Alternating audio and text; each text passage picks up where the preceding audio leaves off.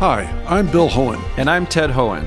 Over the past 50 years, our family has brought many world-class dealerships to Carlsbad, including Mercedes-Benz, Porsche, Audi, Honda, Acura, Jaguar, and Land Rover. That's right. This year we're celebrating 50 years in Carlsbad. So on behalf of the entire Hohen family, we want to thank San Diego. Throughout the years, we've taken tremendous pride in meeting and even exceeding our customers' automotive needs. We value the relationships with our clients and look forward to serving you for years to come. We invite you to visit one of the Hohen Carlsbad dealerships or hohenmotors.com.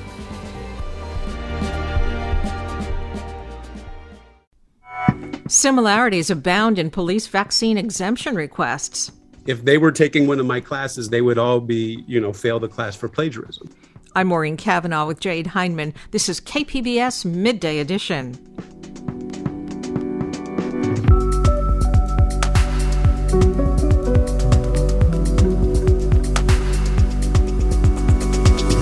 Unspecified allegations of assault prompt the San Diego Democratic chair to step aside.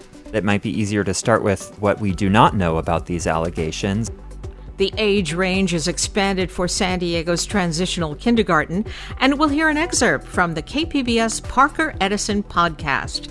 That's ahead on Midday Edition.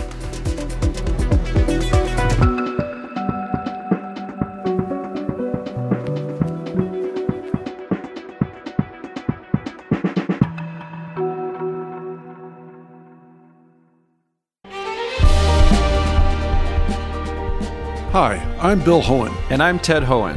Over the past 50 years, our family has brought many world-class dealerships to Carlsbad, including Mercedes-Benz, Porsche, Audi, Honda, Acura, Jaguar, and Land Rover. That's right. This year we're celebrating 50 years in Carlsbad. So on behalf of the entire Hohen family, we want to thank San Diego. Throughout the years, we've taken tremendous pride in meeting and even exceeding our customers' automotive needs. We value the relationships with our clients and look forward to serving you for years to come. We invite you to visit one of the Hohen Carlsbad dealerships or hohenmotors.com.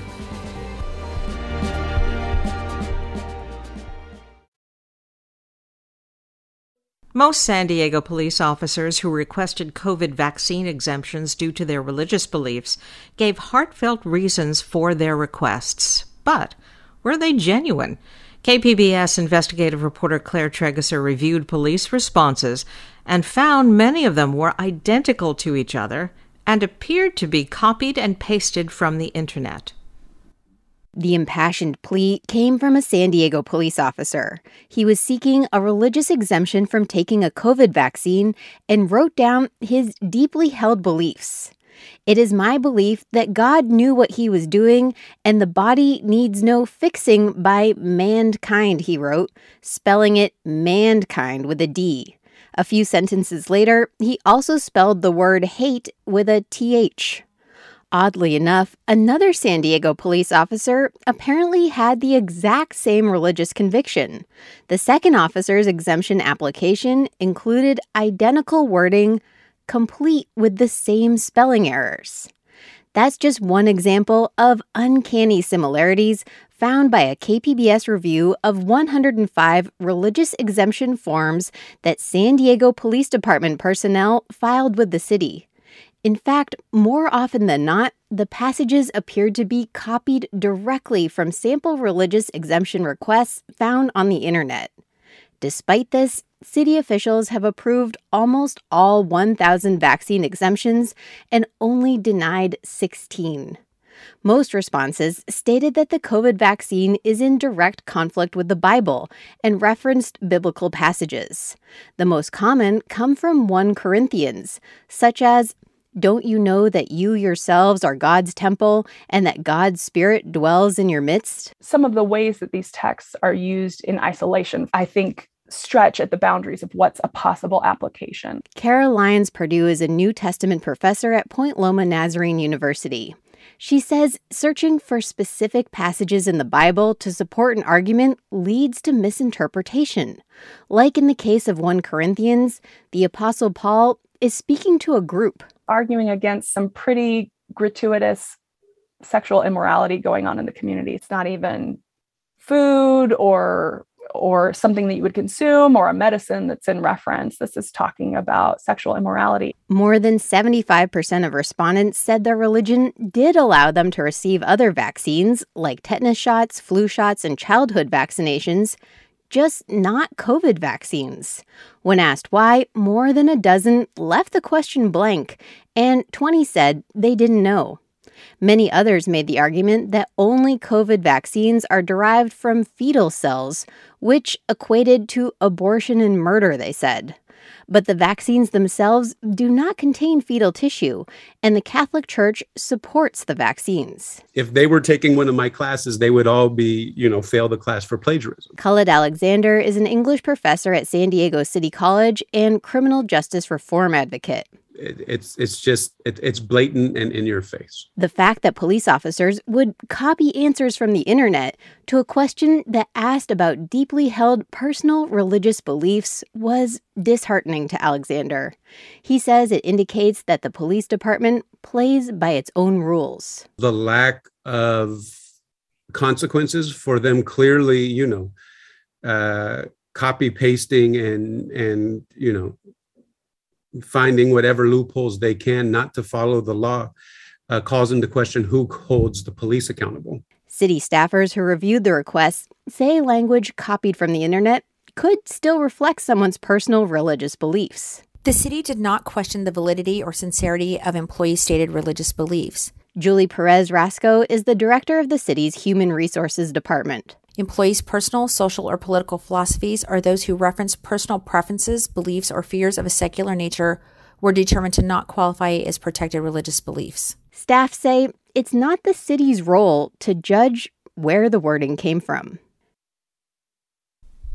Joining me is KPBS investigative reporter Claire Trageser. Claire, welcome. Thank you. Can you share any other kinds of similarities in the religious vaccine exemption requests that you saw? Yes, I can. There were many. It was pretty striking if you look down the list to just see the same phrases repeated over and over.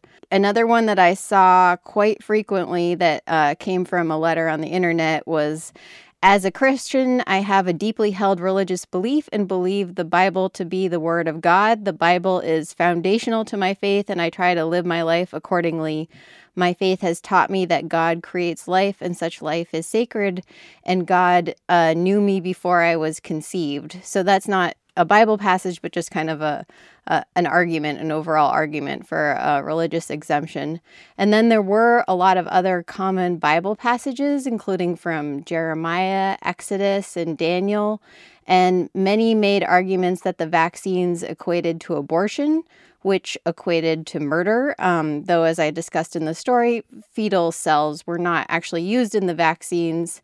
There were some fetal cells from elective abortions that were done in the 70s and 80s that were used in producing the J&J vaccine, but the Pfizer and Moderna vaccines are manufactured without any such cells. Tell us more about the sample religious exemption requests that you found on the internet. Do these sites advise people to use certain phrases or language? Yes, so they're sites including the Liberty Council and Founding Freedoms Law Center. And these organizations have a lot of advice. Some have videos on how to get exemption requests or offer free legal advice.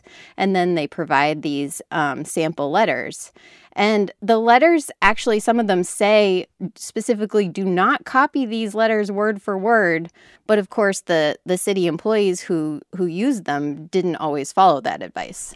And, I'm not sure exactly how police staff found them. I found them by Googling. I know also churches have offered advice, and it could be that people were kind of sharing advice between employees and saying, visit this site and that can help you with an exemption request. You report that many of the exemption requests referenced 1 Corinthians, the "your body is a temple" quote. Were most of the religious exemptions based, though, on the New Testament? I'm wondering, were there any other religious traditions represented in the exemption requests? Really, no. There of the 105 that I viewed, almost, I think 101 were from people who stated their religion as Christian or Catholic.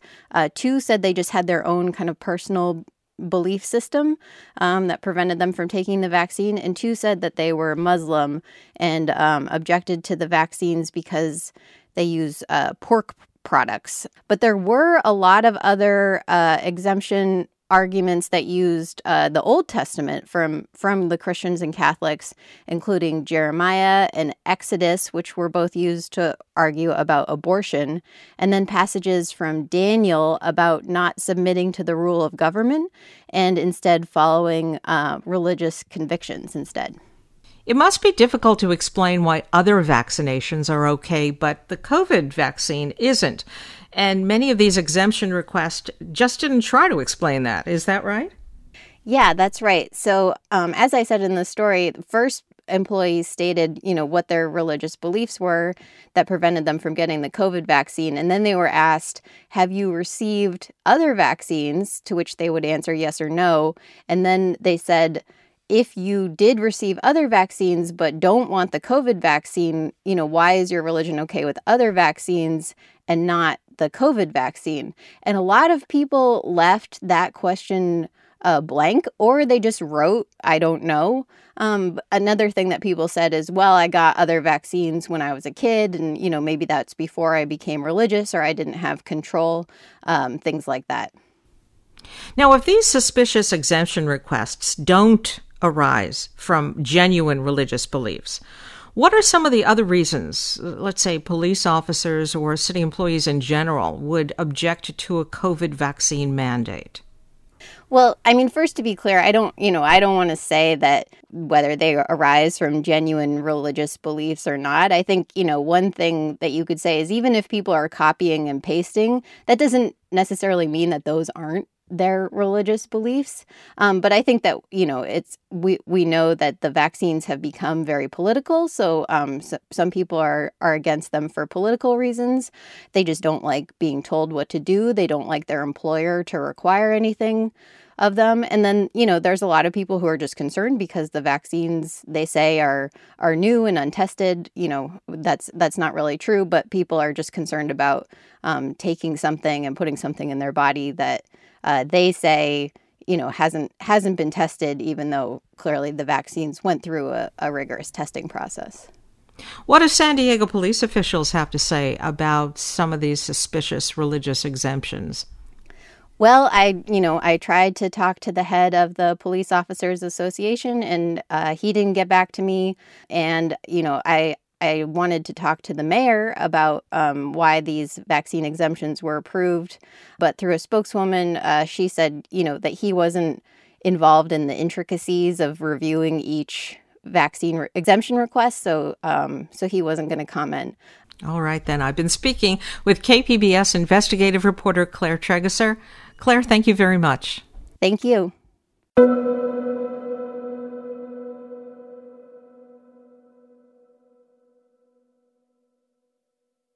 The chair of the San Diego Democratic Party is on a leave of absence while assault allegations against him are investigated. There are few details available about the nature of the allegations against party chair Will Rodriguez Kennedy. KPBS Metro reporter Andrew Bowen joins me now with details. Andrew, thanks for joining us. Hi, Jade. Thank you. So what can you tell us about the allegations against Will Rodriguez Kennedy? Not a whole lot. It might be easier to start with what we do not know about these allegations. We don't know exactly what type of actions or behavior Rodriguez Kennedy is accused of. We don't know when this allegedly took place, and we don't know who the accuser is. But we do know from a Facebook post that he wrote last week that the accusations came from a person with whom he was in a committed relationship. And the allegations appear to have come to light after Tasha Williamson, who's a local activist and a former mayoral candidate, posted to her Facebook last Wednesday that Rodriguez Kennedy should tell the party about the accusations against him. So that sort of started this process, by which the allegations were made public, and the Democratic Party Ethics Committee says it's now going to start an investigation into him. The San Diego Union Tribune is reporting that a police report was filed and the district attorney's office is also investigating these allegations. Have you been able to independently confirm this? I did hear from the district attorney's office that this case is under review. That's the only statement that they provided. So we don't know what police agency did an investigation, how it was referred or when that was done. But we do know that the district attorney's office is reviewing these allegations or some type of criminal investigation into the chair. What else has Rodriguez Kennedy said publicly about the allegations against him and why he's taking a leave of absence? Well, he says the accusations are false, and I can quote from his Facebook post. He says, "I can evidence that fact, and I will work vigorously to clear up this accusation and my name." He says he hopes people will not rush to judgment and wait for this process to play out, and that he's devastated by this turn of events and quote, "the reality that I may not be able to achieve the dreams that I had because of this." I've heard from folks that he, at some point planned on running for elected office, which is certainly in line with, I think his larger ambitions and who he is. He said that the party stands with sexual assault survivors and with the principle that someone is innocent until proven guilty. He also, in his Facebook post, identifies himself as a survivor of sexual harassment and assault. And a couple of years ago, he was one of 3 people who had filed lawsuits against the former chair of the California Democratic Party, Eric Bauman, and that lawsuit was settled, and it was reported that he received a settlement of $150,000. And what can you tell us about Rodriguez Kennedy, his background, and how long he's been leading the San Diego Democratic Party? He was elected chair of the County Democratic Party in 2019. He was reelected in 2021. He's the youngest chair of the County Democratic Party ever. He's openly gay. He's a veteran who was discharged under Don't Ask, Don't Tell. He's spoken about that experience quite extensively. And as far as the direction of the party itself, one of the things he tried to do was focus more attention and spending on city council and mayoral races in the suburbs. Historically, I think it's generally agreed upon that the County Democratic Party spent a lot of money on the city of San Diego, and he was interested in broadening that outreach and scope to include more recruiting Democrats and endorsing Democrats in the suburbs. He talked about his SANDAG strategy, so this regional government agency with representatives from every city in San Diego County. It has a big influence on transportation policy, and he wanted to get more Democrats elected to in the suburbs to exert more influence over that body, and he was largely successful with that. While he was chair, the Democrats took the majority on the San Diego County Board of Supervisors. He also oversaw the city council of the city of San Diego get an 8-1 Democratic majority, quite a turn of events from just a couple of years ago. I think it's part of a general broader trend of the bluing of San Diego County, but he certainly played a role in that. Who's leading the local Democratic Party while Rodriguez Kennedy is taking a leave of absence?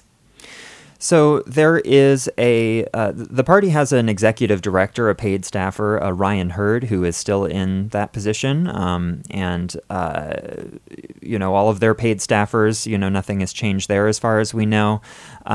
With the central committee and the folks who are actually elected and kind of direct more of the policy, we're told that Rebecca Taylor, who is the chair pro tem of the party, is going to be stepping in and casting tie-breaking votes, which is what the chair does if there's a tie in terms of, say, an endorsement or some type of other action that the party is taking.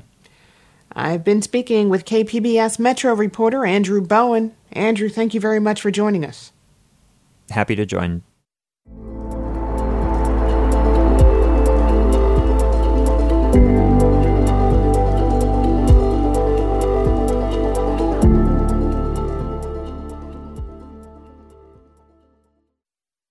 KPBS On Demand is supported by Under the Sun Foundation, presenting the Candlewood Arts Festival in Borrego Springs, featuring temporary public art projects that engage community and place. March 23rd. More at candlewoodartsfestival.org. This is KPBS Midday Edition. I'm Maureen Cavanaugh with Jade Heinman. The first ever outdoor water restrictions have recently been announced for sections of Los Angeles and other Southern California counties. Due to an increasingly severe drought that's drastically reduced the Sierra snowpack, watering will be cut back to 1 day a week in those areas. But not in San Diego. In fact, our county's success in diversifying water supply is being looked at as a model for other areas of the state. The question is, can San Diego's innovations work elsewhere? And can San Diegans afford an increasingly expensive water bill? Joining me is San Diego Union Tribune columnist Michael Smolens. Michael, welcome back. Thanks for having me on, Maureen. Your article outlines the tight water supply that other areas of Southern California are facing. Can you describe what's happening? Well, you pointed out that in the many areas of the Metropolitan Water District, which of course is based in Los Angeles, but that's an umbrella for dozens of water districts, including San Diego's. They're going to require outdoor watering, as you mentioned, to cut back to 1 day a week, I think starting June 1. That'll be a big change for a lot of people. But it's only with certain districts that really rely on the State Water Project. As it turns out, because of the things you mentioned, the diversification of San Diego, we really don't get any water from the State Water Project, which has cut its flows down to like 5% to these districts. So we're not going to be affected by what Metropolitan does. Now, the state may have different ideas in the coming weeks. So I know that San Diego used to get almost all of its water allocations from the Metropolitan Water District. Now, where do we get most of our water?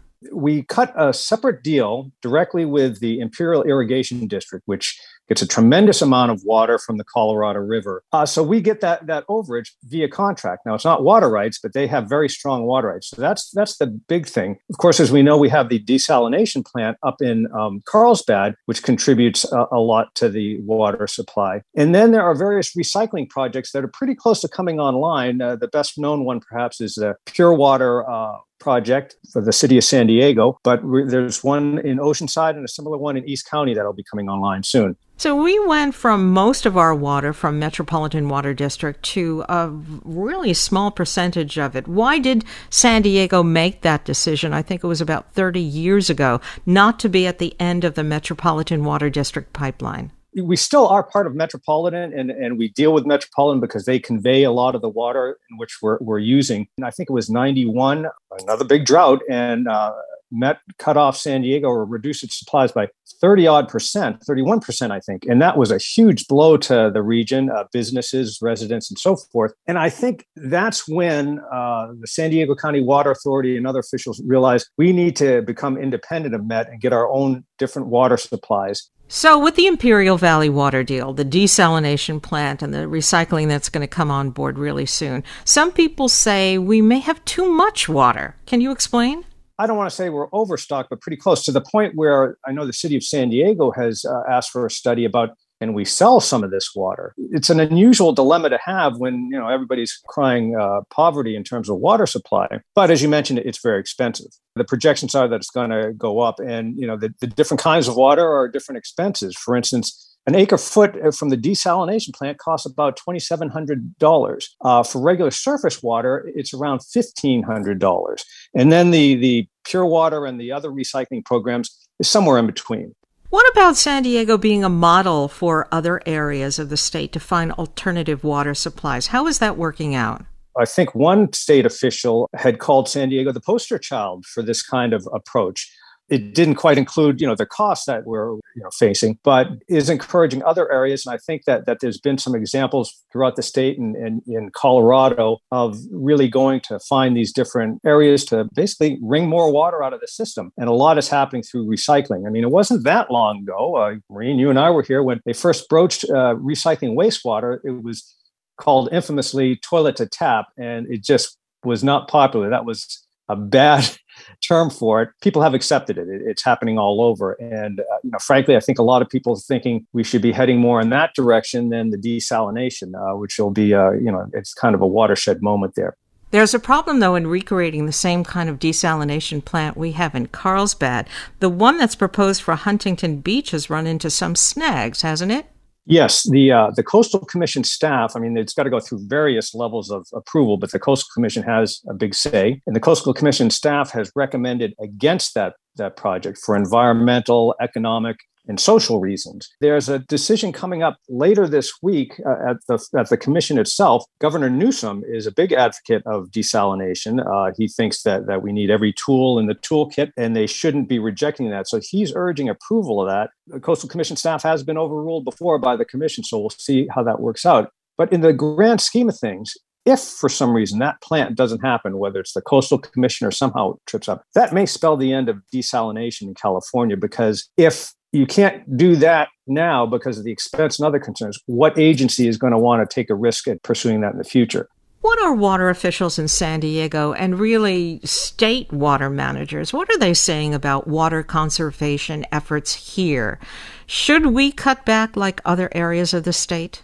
The local managers, and to an extent the state managers, have given San Diego credit not just for diversifying the water sources, but also for conserving and certainly the recycling efforts. You know, it seems odd to have such a water cushion during a big drought. While we're not affected by what Metropolitan is doing, the state is going to be considering some serious cutbacks and restrictions. How much San Diego will be affected, we don't know. Back in 2015, the local officials were very upset with Governor Jerry Brown because he put sort of a blanket reduction for the entire state. It had a little flexibility, but not much, because San Diego said, hey, we spent all this money and this time and effort to secure water supplies, and we're being punished while others did not do this, and we shouldn't face their fate. They actually did adjust that down the line. The San Diego officials feel pretty comfortable that the state understands that position. Like I said, some state officials have been very laudatory. So it would be a surprise if we face the cuts that other areas do, but you don't know. I mean, at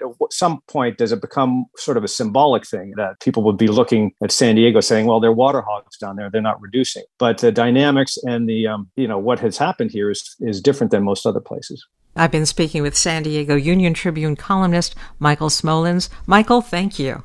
Thank you, Maureen. Good talking to you again.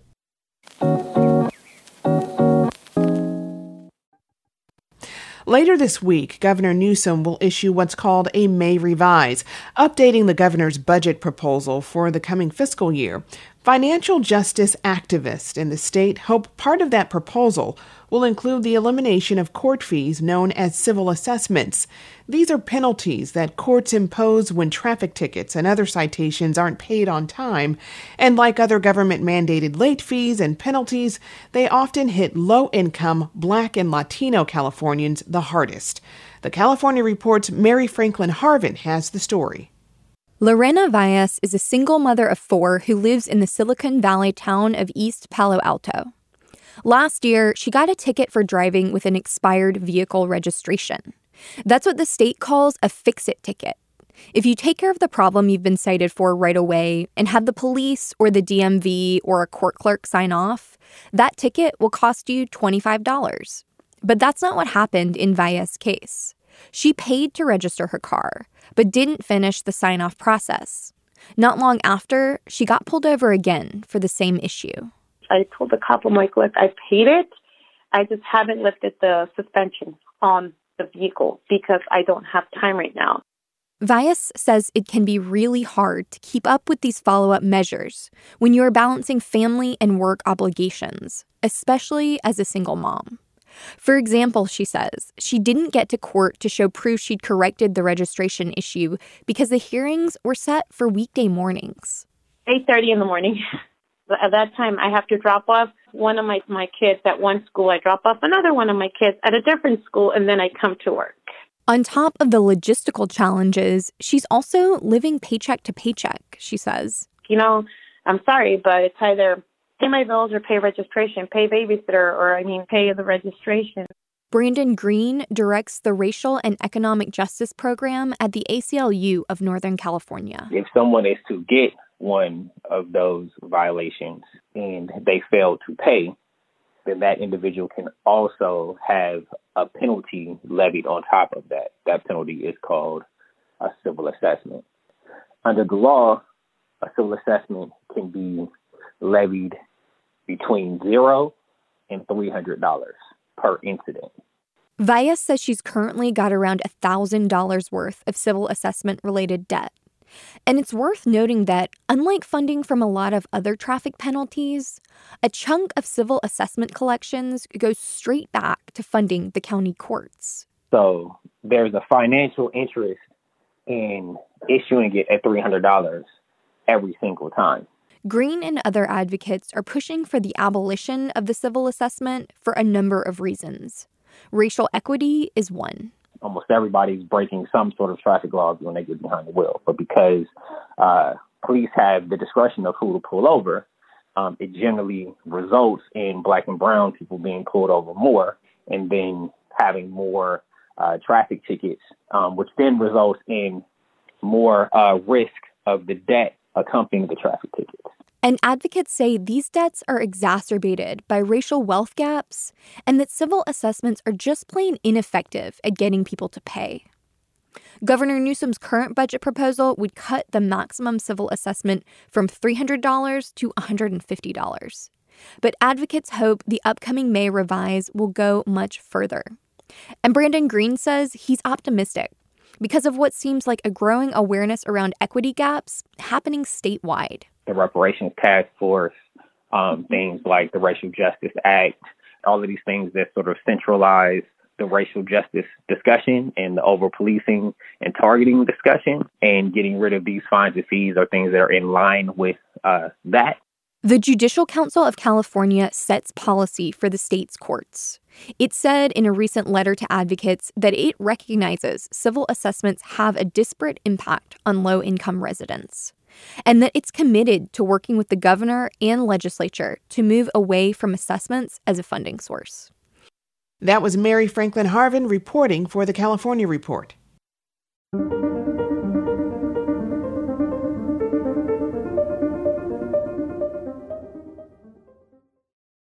Schools across San Diego County will open their doors to more preschool students this fall, though transitional kindergarten has already been available for some kids born between September and December. The new rules expand the age range to include more 4- and 5-year-old children. Here to tell us more about the changes and what parents need to know is KPBS education reporter MG Perez. MG, welcome back to Midday Edition. Good to be here. Okay, so in a nutshell, what is transitional kindergarten and why is it expanding? So TK is what we might consider a stepping stone between preschool and kindergarten. And by the way, both TK and kindergarten are entirely optional. Children in the state of California are only required to attend school in California once they turn 6. Until that age, it's basically up to the parents, but there's a huge benefit, of course, to students. It is expanding in order to offer more young children the opportunity to prepare themselves for entering a formal class. And we know there are a lot of benefits to having a child in transitional kindergarten. Can you talk a bit about that? The biggest benefits are around the social-emotional aspect of a child's development. Of course, academics are important, but at that early age, just connecting with other children is the biggest benefit. And that's why, even though it's optional, a lot of parents want to get their kids in some kind of preschool program. Do we have any idea how many students will enroll in this TK expansion? Well, I can tell you that we profiled the Chula Vista Elementary School District, which is the largest elementary school district in the state with just over 29,000 students. And so they are kind of leading the way, and they are planning for at least 300 to join in the next year to the program, and it will expand from there every school year. And as you know more than anyone, there are some 40 different school districts in San Diego County.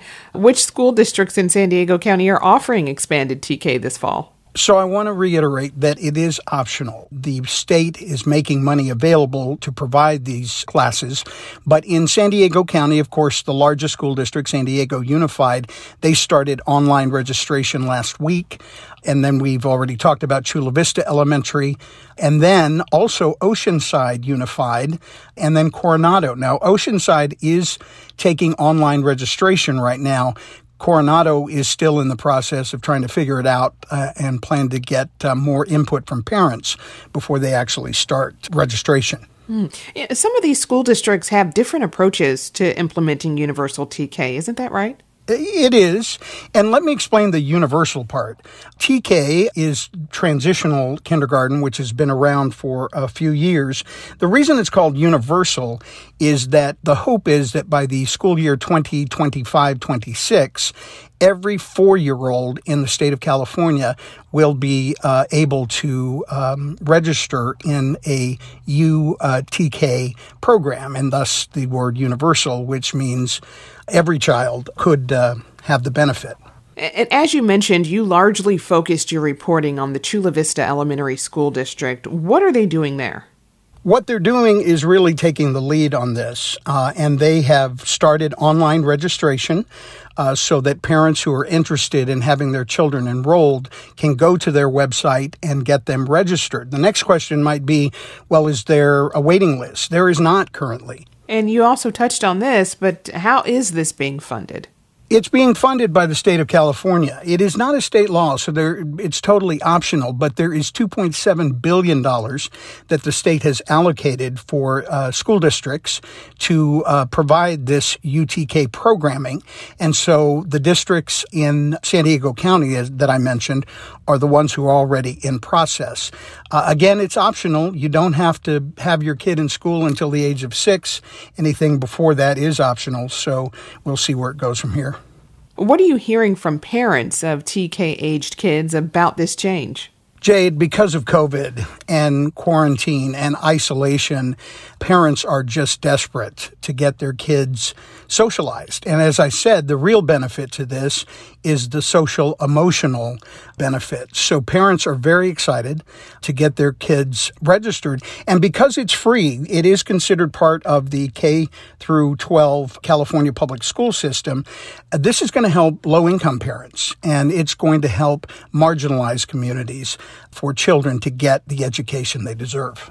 So what are some of the biggest challenges of expanding these classes? What have school officials told you about that? Well, staffing, of course. We are in a teacher shortage. But the good news is some of the money that has been allocated for these programs is to try to attract more teachers who would be interested in working with this population. There are credentialing requirements and experience requirements, but hopefully the money will go a long way towards helping that problem. And for parents of young kids, what do they need to do to see if their kids qualify?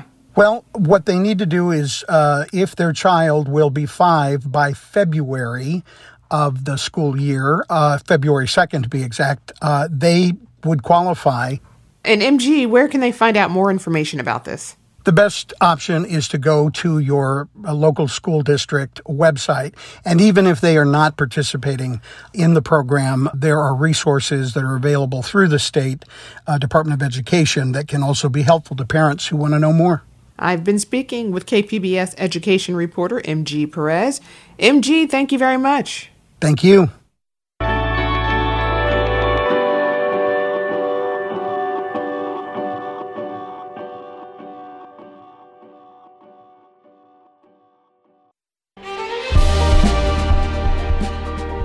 Hi, I'm Bill Hohen. And I'm Ted Hohen. Over the past 50 years, our family has brought many world-class dealerships to Carlsbad, including Mercedes-Benz, Porsche, Audi, Honda, Acura, Jaguar, and Land Rover. That's right. This year we're celebrating 50 years in Carlsbad. So on behalf of the entire Hohen family, we want to thank San Diego. Throughout the years, we've taken tremendous pride in meeting and even exceeding our customers' automotive needs.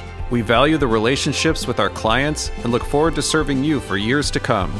We invite you to visit one of the Hohen Carlsbad dealerships or hohenmotors.com.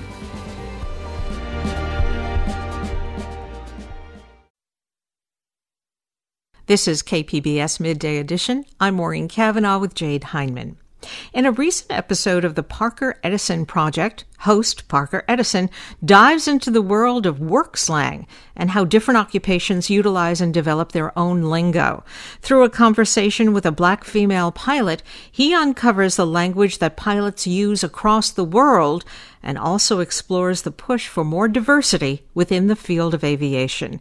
Here's an excerpt from that episode.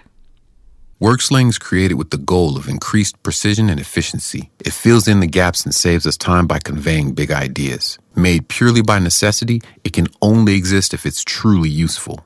Some professions have so much lingo, it has its own name like legalese, the language lawyers use. In this context, familiarity with a certain job vernacular speaks to a worker's experience in that field. Few fields exemplify this as thoroughly as one that defies gravity. My next guest is proving the sky is not the limit.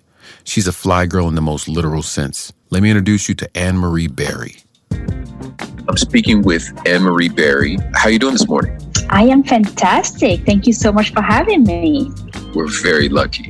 The whole episode is about languages. Before I get into that, what I want to know, often people name their boats. Is it traditional to name planes? That's a great question. Boats are actually my second favorite thing outside of airplanes. Funny enough, I would love to own a boat one day in addition to an airplane. So I already have a name picked out for my boat. Besides that, no, people do not traditionally name their airplanes. No, not that I'm aware of. Okay. And I gotta ask, where are you from? I am originally from Guinea, West Africa. So both of my parents are Guinean. I was raised in France. And now I live here in Atlanta, in the United States. What's your favorite dish in Atlanta? I have to say it's probably collard greens. Hey, yes. now. Yes. Okay. I also love to cook outside of aviation. So I picked up a few Southern dishes that I really do enjoy making. Yes. So collard greens would be my favorite. And I've learned to make it quite well. Hey, now, I'm not mad at that. In fact, I'm jealous. Yeah. Low key. Yeah.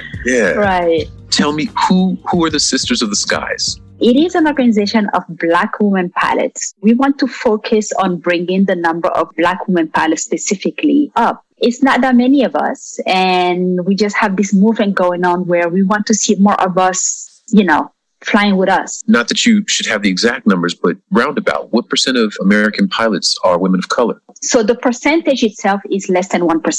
Ooh. But what does that mean? To put it into perspective, out of 660,000 pilots in the U.S. actively flying, there are 104,000 that are considered commercial pilots, meaning that they have earned a commercial pilot license, which I am one of those, 104,000. And out of those 104,000, there are less than 200 Black women pilots. Wow. So I'm sitting in rare space getting to speak with you today. Yes, indeed. You are, indeed. Yes. So less than 200 Black women pilots in the U.S. I had no idea that. I'm floored. Right. Well, think about it this way, Parker. You fly, right? You get places. How many times have you come across a Black pilot? All the time that you've been at the airport, even, on the airplane. How many times? You can't even think of one, right? No, I really can't. Can't. Even for myself, as a Black woman, it took me until I met Sisters of the Sky to ever see a Black woman pilot, right?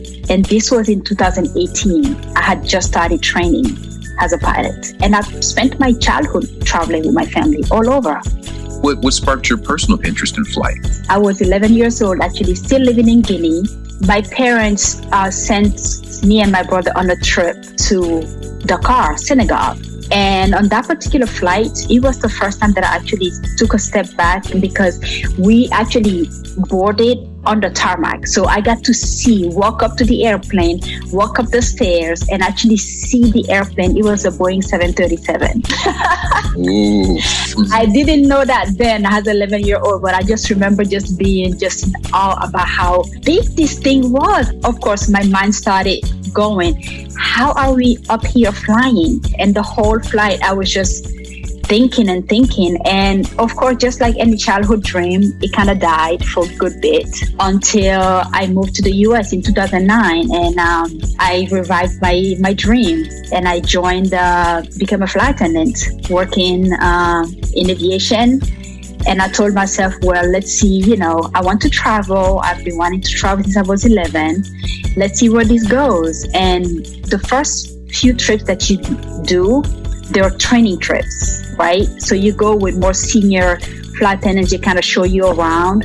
So I remember walking up inside the airplane, and think about when you walk in, most people go right and you go to the back and you sit, right? Which is where the flight attendants and all the passengers go. For me, I actually walked in and I just instinctively just made that left turn as if to go inside the flight deck. Do pilots have their own language? Yes, we actually do. The reason why is because it actually keeps us all on the same page. So if I'm talking to another pilot and I'm speaking our language, we understand each other and we know exactly what is happening in that moment. Is it international or is it different? Well, here's the thing.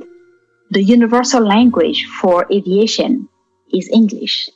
Okay. So all the pilots everywhere in the world, they all have to speak English. Air traffic control from India to Conakry, Guinea, to Johannesburg, to Australia, to France, they all have to speak the same one language, which is English. In addition to that, there's also lingo within that language. So one of the big things in aviation is we put a lot of emphasis on safety. When we're speaking, we have to be able to be on the same page because it keeps us safe, right, as pilots, so there's no confusion. So let's say I am flying and I am coming into the airport and I want to land. There are other people that are also flying alongside, in the vicinity of the airport. So I need to let them know, hey, this is where I am. This is the type of airplane that I'm flying. And I'm coming in and this is how I'm going to enter the airport environment to then land. So it will go something like this. Hampton Airport, November 123 Alpha Bravo, 5 nautical miles to the southwest, maneuvering for the 45, left downwind for runway 24. Anne-Marie, we call that a flex.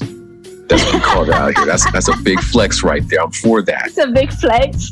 Yeah, yes. I guarantee you that any pilot anywhere in the world just understand that right away. Ooh. And it keeps us consistent. It keeps us safe. There's no guessing, right? So there is a document, a book that we actually go by, and it's called the Aeronautical Information Manual. It's literally a manual that has a guide on how to properly communicate, especially with someone like me who has an accent. There's no confusion.